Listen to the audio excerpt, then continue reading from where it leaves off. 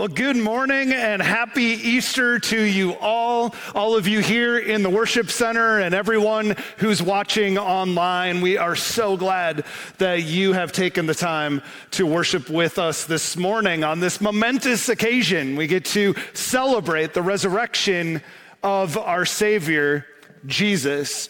Now, as we begin, I want you to consider a question. Can you think of a time when you missed something big? You know, maybe you had some circumstances in your life. Maybe there was something that was distracting. Maybe you just forgot to pay attention, but something happened and you missed it. Now, a number of years ago, one of the Marvel Avengers movies was coming out in theaters. And one of our staff members, who will go unnamed, although you might see him wearing a flowered shirt playing an acoustic guitar. But anyway, he had a brilliant idea that some of the guys on the church staff should go opening night. And so, wanting to be a part of the team, I thought, all right, I'm all in. There were some problems, at least for me, though. First of all, it started at 11 p.m. I go to bed at 8:30, all right? So this is not a great plan. Number two, the theater was at least 80 degrees. All right, a little warm, and we were sitting in those big plush reclining chairs, right? Have you ever sat in those? And so about 25 minutes into the movie, I was out cold. I was told later I might have been snoring a little bit. I woke up covered in drool, just to be honest, and I realized that I had missed the entire middle of the movie. And so my kids are big Marvel aficionados. They like to see every Marvel movie, which seems to come out like every 2 months, and the shows that are on Disney Plus. And, for a bonding experience, I try to join them in watching these things. And there are numerous times when I have to turn to them and say, who is this person, or why is this happening, or what happened to that person? And almost every time the response is, it's because you missed the movie. You missed this huge plot thing that would make everything make sense. So have you had a time in your life when maybe you missed something a little more important than a Marvel movie? Has there been a time when something big happened and you missed it? So a moment ago, we heard the Easter gospel read from Luke chapter 24. We hear the story of how on Easter morning, Jesus, who had been crucified on a cross, one of the most brutal ways to die ever devised in history, how he walked out of a tomb and he was resurrected as our Savior. And how these women who had followed Jesus for many years and were faithful followers and loved him dearly, they had gone to the tomb early in the morning and they had brought spices to anoint the body. It was just a tradition in their culture. They went there and they found this gigantic stone in front of the tomb had been rolled away. And they were wondering, what in the world does this mean? But then there were two visitors in the tomb, two angels. Can you imagine talking to angels? And these angels said to the women, what are you looking for? He is risen. And so they're overjoyed with this new bit of news, and they run back to share it with the other 11 disciples who are like, no, that would never happen. And they didn't even believe that Jesus had risen again until later. But what I want to spend a few moments with you this morning looking at is what happened the rest of Easter Sunday morning. All right, what happened after Jesus had walked out of the tomb, after the women had gone back to give their report. And so if you have your Bibles with you or a Bible app on your phone or your tablet, I'd invite you to turn with me to Luke chapter 24, and we're going to pick up the story on Easter Sunday in verse 13. And this is what it says. Now that same day, two of them were going to a village called Emmaus, about 7 miles from Jerusalem. They were talking with each other about everything that had happened. As they talked and discussed these things with each other, Jesus himself came up and walked along with them, but they were kept from recognizing him. Now think of all the different things that Jesus could have done after he was resurrected. Like, who would blame him if he had just booked a cruise in the Caribbean, right? I mean, does anyone deserve a vacation more than someone nailed to a cross who rose again? Or he could have shown up supernaturally before all of the religious leaders in Jerusalem and shown them that they were wrong. Or he could have appeared in Rome before Caesar himself and really shown off his power. I like to think of, if you've ever been at a Timberwolves game and how the team runs out with the lasers and the smoke and everything, Jesus could have done that in front of all of the Roman hierarchy. Or Jesus could have just thrown a huge festival with tens of thousands of people in the countryside where he could have shown off his wounds and how he had overcome death, and he could have blown all their minds. But Jesus didn't choose to do any of those things. No, instead, he spent his very first day as the resurrected king of the world walking down a quiet little road with two of his disciples. Now, disciples just means followers. And these are two followers or disciples that we don't really know much about. We only get the name of one. His name was Cleopas. The other one didn't even get his name listed in the story. But my question then is, why?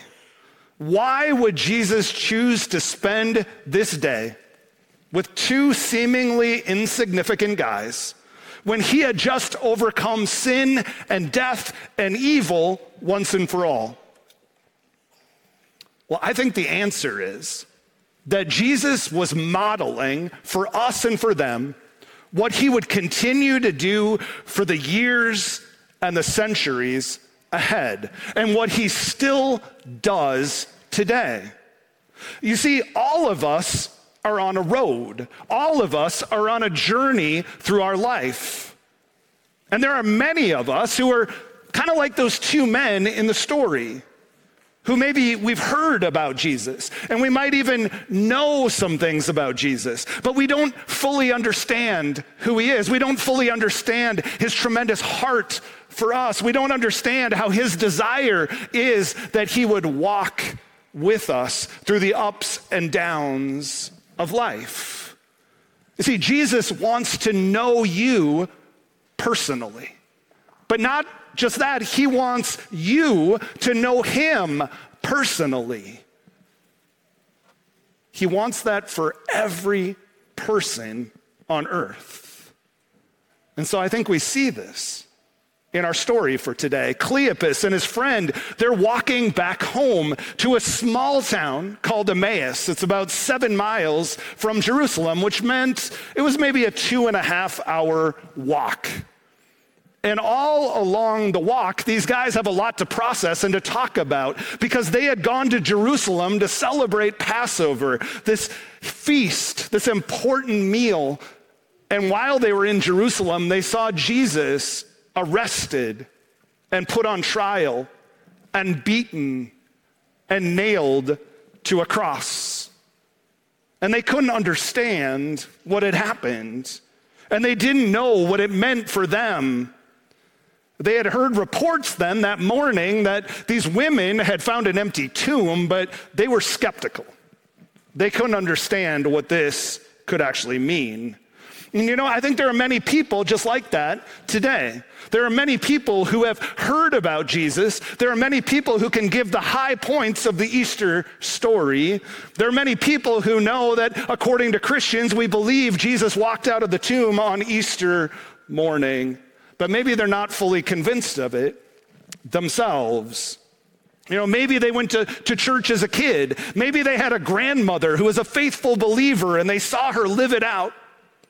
But you know, they've never invited Jesus into their own life. They've never decided to believe in him and to follow him. And you know what? If that's your story this morning, I want you to know we are so glad that you are here and that you are always welcome in our church. Something we like to say at Calvary is this is a place that you can belong before you even believe. Because I think we see Jesus modeling that with these two men in our story. He invites them to belong before they can even figure out what it all means. Every one of us is on a journey through life. And no matter what your grandparents or your parents or your siblings or your closest friends believe about Jesus, every one of us has to decide for ourselves whether to believe him and whether to follow him. And Jesus' heart for every single person on earth is that they would come to know him, that they would invite him into their life, and that they would choose to follow him. And in the process, that they would receive his forgiveness and his grace and his promise of new life, something that no one else can offer. But I think what we also see as we read on in our story is that sometimes our feelings and our expectations and our disappointments can be so overwhelming in life, they can cause us to miss Jesus. We can miss that he's walking with us. We can miss that he's ready to help and to come alongside us. Look at verse 17. Jesus asked these men, "What are you discussing together as you walk along?" And they stood still, their faces downcast. As you consider your journey through life, deep down, are you sad? Are you downcast? Are you disappointed? Are you discouraged? Because sometimes those things can be incredibly overwhelming. Maybe you have someone else close to you in your life who those words would describe. There's so many things, though, that we face in life that can make us sad, that can be discouraging, that can feel overwhelming. You know, we might suffer the loss of someone near and dear to us. We might lose a job and the sense of security that it brings. We might watch our children make incredibly harmful decisions. We might experience an addiction. We might experience abuse from someone we care about. And I think, honestly, there are many people here today who have heavy hearts, and Jesus wants to join you on your journey. But as we read a little bit further, we see one of the main reasons that these two men in our story are discouraged and they're overwhelmed is because ultimately they've lost hope. And so look at verse 21. This is what they respond to Jesus. They say, "But we had hoped that he was the one who was going to redeem Israel." You see, what they're talking about is they had this vision for what the Messiah would do, that he would come in power, probably with a gigantic army, and that he would finally overthrow the Roman Empire. He would show them who's boss. And now, with all that's happened, they see that that vision is not playing out. That's not what the Messiah came to do. And so they had lost their hope. But you know, there's 4 words in that verse that I believe every one of us has said multiple times in our life. The 4 words are, "But we had hoped." Can you think of a time when that was true for you? But we had hoped that our marriage would get better. But we had hoped that that scan would come back clean. But we had hoped that our finances would be in a much better place.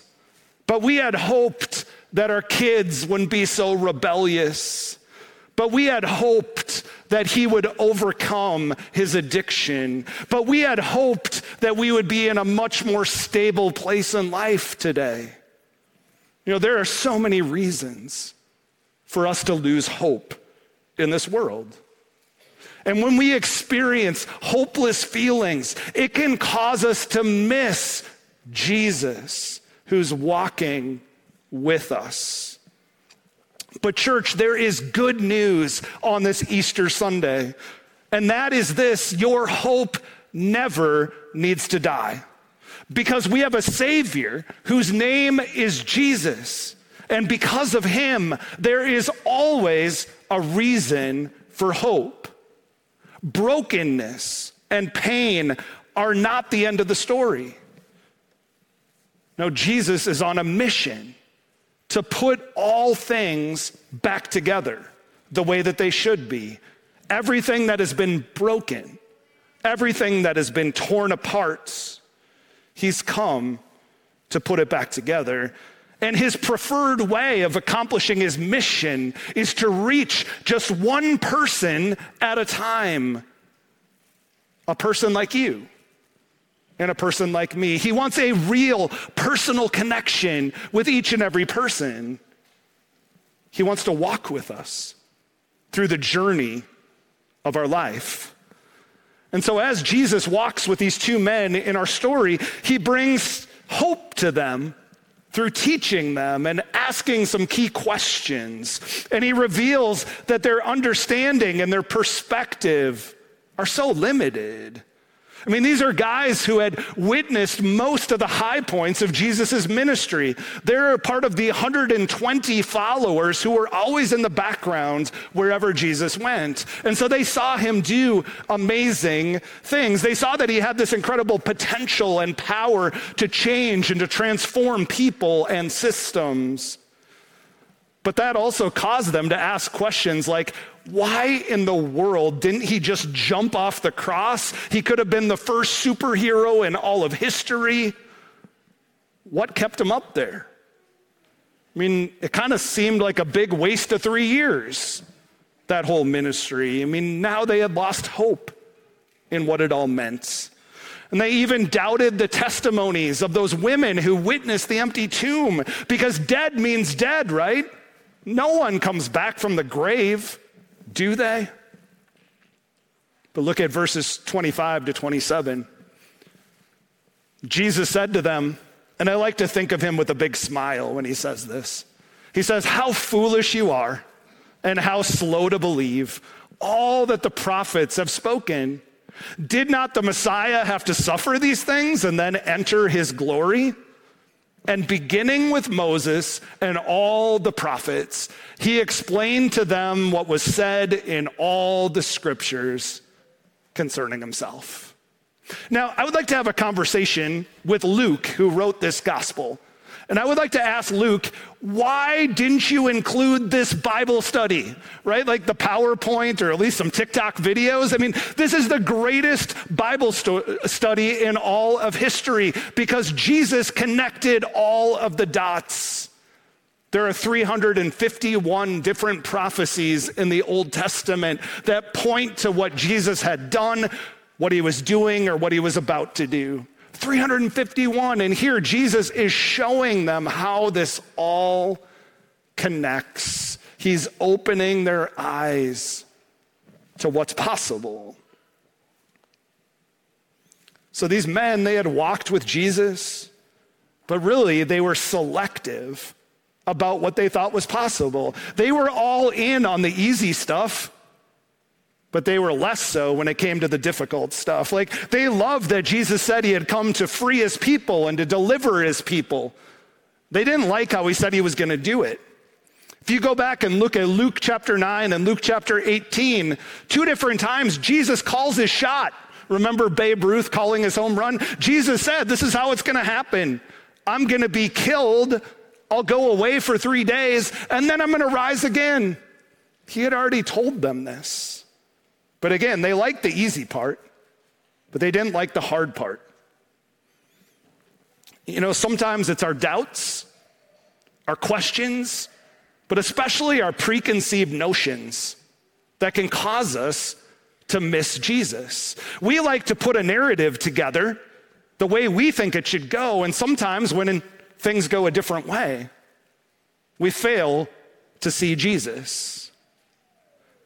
So again, whether it's our doubts and our questions and our preconceived notions, or maybe it's our sadness and our disappointment and our discouragement, or maybe it's even when life is going super well and we start to have that illusion that, well, we can handle it alone. We don't need anybody's help.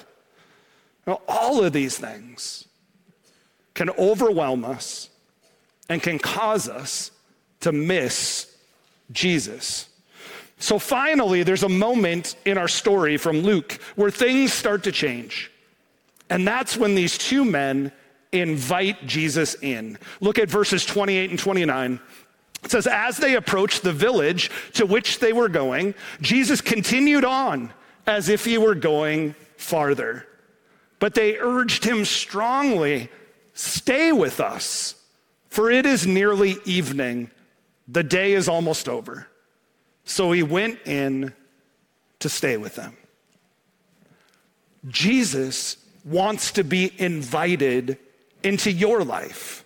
He wants to walk with you and to teach you and to comfort you and to guide you. But he's waiting for an invitation. Jesus wanted these men in the story to invite him in, and he was willing to walk the 7 miles until they did. They were completely clueless to who he was and what he meant for them. And so he explained scripture for hours, and he waited to see what they would do. And finally, when they said, stay with us, we want you to come in, that was the invitation that he was waiting for. Now, there are maybe many people here today who are thinking, there's no way I could do that. You know, with all of the things from my past, those secrets that I have, all the things that I've done that I'm just not proud of, I don't think I could invite Jesus in because he'll probably decline my invitation.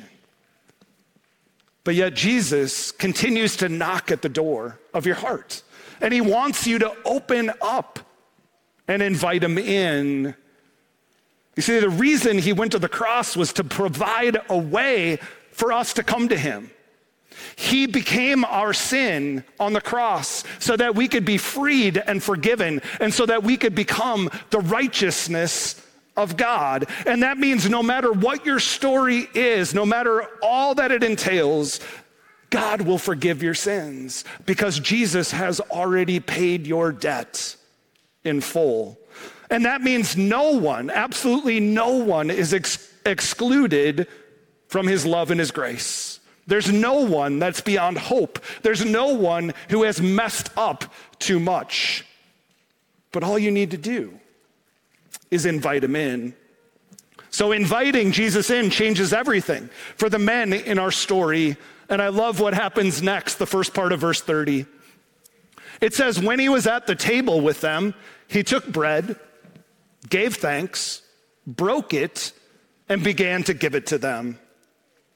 Now, it's an interesting turn of events because Jesus is the guest here. I mean, Cleopas and his friend, they were the hosts. They're the ones who are supposed to be serving the bread to the guest. But I think we see Jesus' heart and the way that he chooses to operate. When we invite him into our life, he doesn't want to just sit back. No, he wants to lead. He wants to guide us in the best possible way. Now, scholars have all sorts of theories about what happened at this moment. Some of them think perhaps these 2 men were present when Jesus fed the 5,000. And so as they heard him speak and bless the bread, well, they started to put things together. There's other scholars who believe when Jesus held the bread up to pray and maybe to break it, they finally saw the nail marks in his hands. But regardless of what happened, look at the next part of the verse. It says, then their eyes were opened and they recognized him. Their eyes were opened and they recognized his true identity. This is the Savior of the world who's been walking with them for miles. Was it his scars? Was it the way he prayed?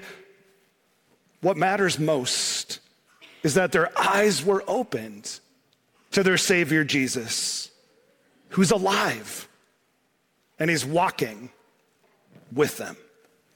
So church, one more time, I want to encourage you this morning. Don't miss him today. Don't miss Jesus. Our hearts can so easily be overcome with sadness or disappointment or doubt or disbelief. And yet all Jesus wants is to be invited in. You know, maybe today could be your road to Emmaus moment. When you finally invite him in, when you invite him to walk through life with you, to open your eyes to the hope and the peace that only he can bring. You know, this church is full of road to Emmaus stories. People who have faced tremendous sadness and disappointment and who have even felt hopeless, but who have also met Jesus along the way and invited him in and had their lives changed forever. So there's one more part to our story that I don't want you to miss. Look at verses 33 and 34. It says, they got up and they returned at once to Jerusalem. And there they found the 11 and those with them assembled together and saying, it is true, the Lord has risen. And what I want you to notice is all about direction. So when we first meet these two men, they're walking away from Jerusalem. They're walking away from the center of the action, where everything happened, where the mission was focused. And what does that tell us? They've given up. They had given up hope. They were ready to cash it all in. And they were walking away in defeat. But because they met Jesus on the road, and because they invited him in, he changed their direction. Now they have new purpose and new passion and a new destiny. And so they walked back to Jerusalem to be a part of what Jesus is going to do. And you know what? Jesus will do the same thing for you. Don't miss it. Jesus has some words for you and for me in Revelation 3:20. He says to us, here I am. I stand at the door and knock. If anyone hears my voice and opens the door, I will come in and eat with that person, and they with me. That invitation, along with that promise, are for you. Don't miss it. Don't miss Jesus this Easter morning. So as we close out our time together, I want to give you an opportunity to invite Jesus to walk with you. Perhaps for the first time, or perhaps to recommit your life to him. And so what I'm going to ask all of you to do for a moment is to just bow your heads as we pray. And if you would like to ask Jesus to walk with you in your life, if you'd like to invite him in, you simply pray this prayer in your heart. You don't have to say anything out loud. You don't have to do anything else, but just agree with the prayer I'm about to pray. So bow your heads, please, and let's pray. Lord Jesus, I admit that I am a sinner and that I deserve death. I believe that you paid for my sins on the cross. I believe that you died and rose again so that one day I may die and rise again. Jesus, I am putting my trust in you today. I want you to be my Savior and my God. I want you to walk with me through the journey of my life. Forgive me all of my sins, heal my heart, and make me whole again. Jesus, thank you for saving me and for forgiving me. From this day forward, I will seek to follow you. And I pray this in your name. Amen. Now, if you prayed that prayer in your heart with me this morning, we believe you are a new creation. We believe that you have the promise of Jesus in your life. But we want to stay connected to you. We would love to encourage you on your walk with Christ. And so what I'm going to ask you to do, if you said yes to Jesus, is to scan the QR code in front of you. Just open up your camera, scan it. It'll take you to a page, and you can click the button that says, I said yes to Jesus. We've already had over a dozen people this morning who have said yes to Jesus, and so we're praising God for that. But also, we have people that will be willing to pray with you after the service at the front of the church. And if you have anything that's going on in your life, positive or negative or in between, these are people that would love nothing more than to lift you up in prayer. And finally, if you said yes to Jesus, or if you are a guest with us this morning, we have a little gift bag we'd like to give you on the way out. And in it are some different things, but especially a little book that we would like to give to you. So if you head out to one of the guest experience hubs, you can get one of those bags there. Now, if you look in the bag and it's mostly full of candy, that's actually for kids. So they just kind of look similar to the adult bags. So make sure there's a book in there. But in closing, my prayer for you is that you wouldn't miss Jesus, that you would have an incredibly blessed Easter. And please join us again next Sunday. We're kicking off a new sermon series called Emotionally Healthy Relationships, which we think will be vitally helpful to every one of us, no matter who we are, because God wants all of our relationships to get better in Him. So again, have a very Christ-filled and blessed Easter.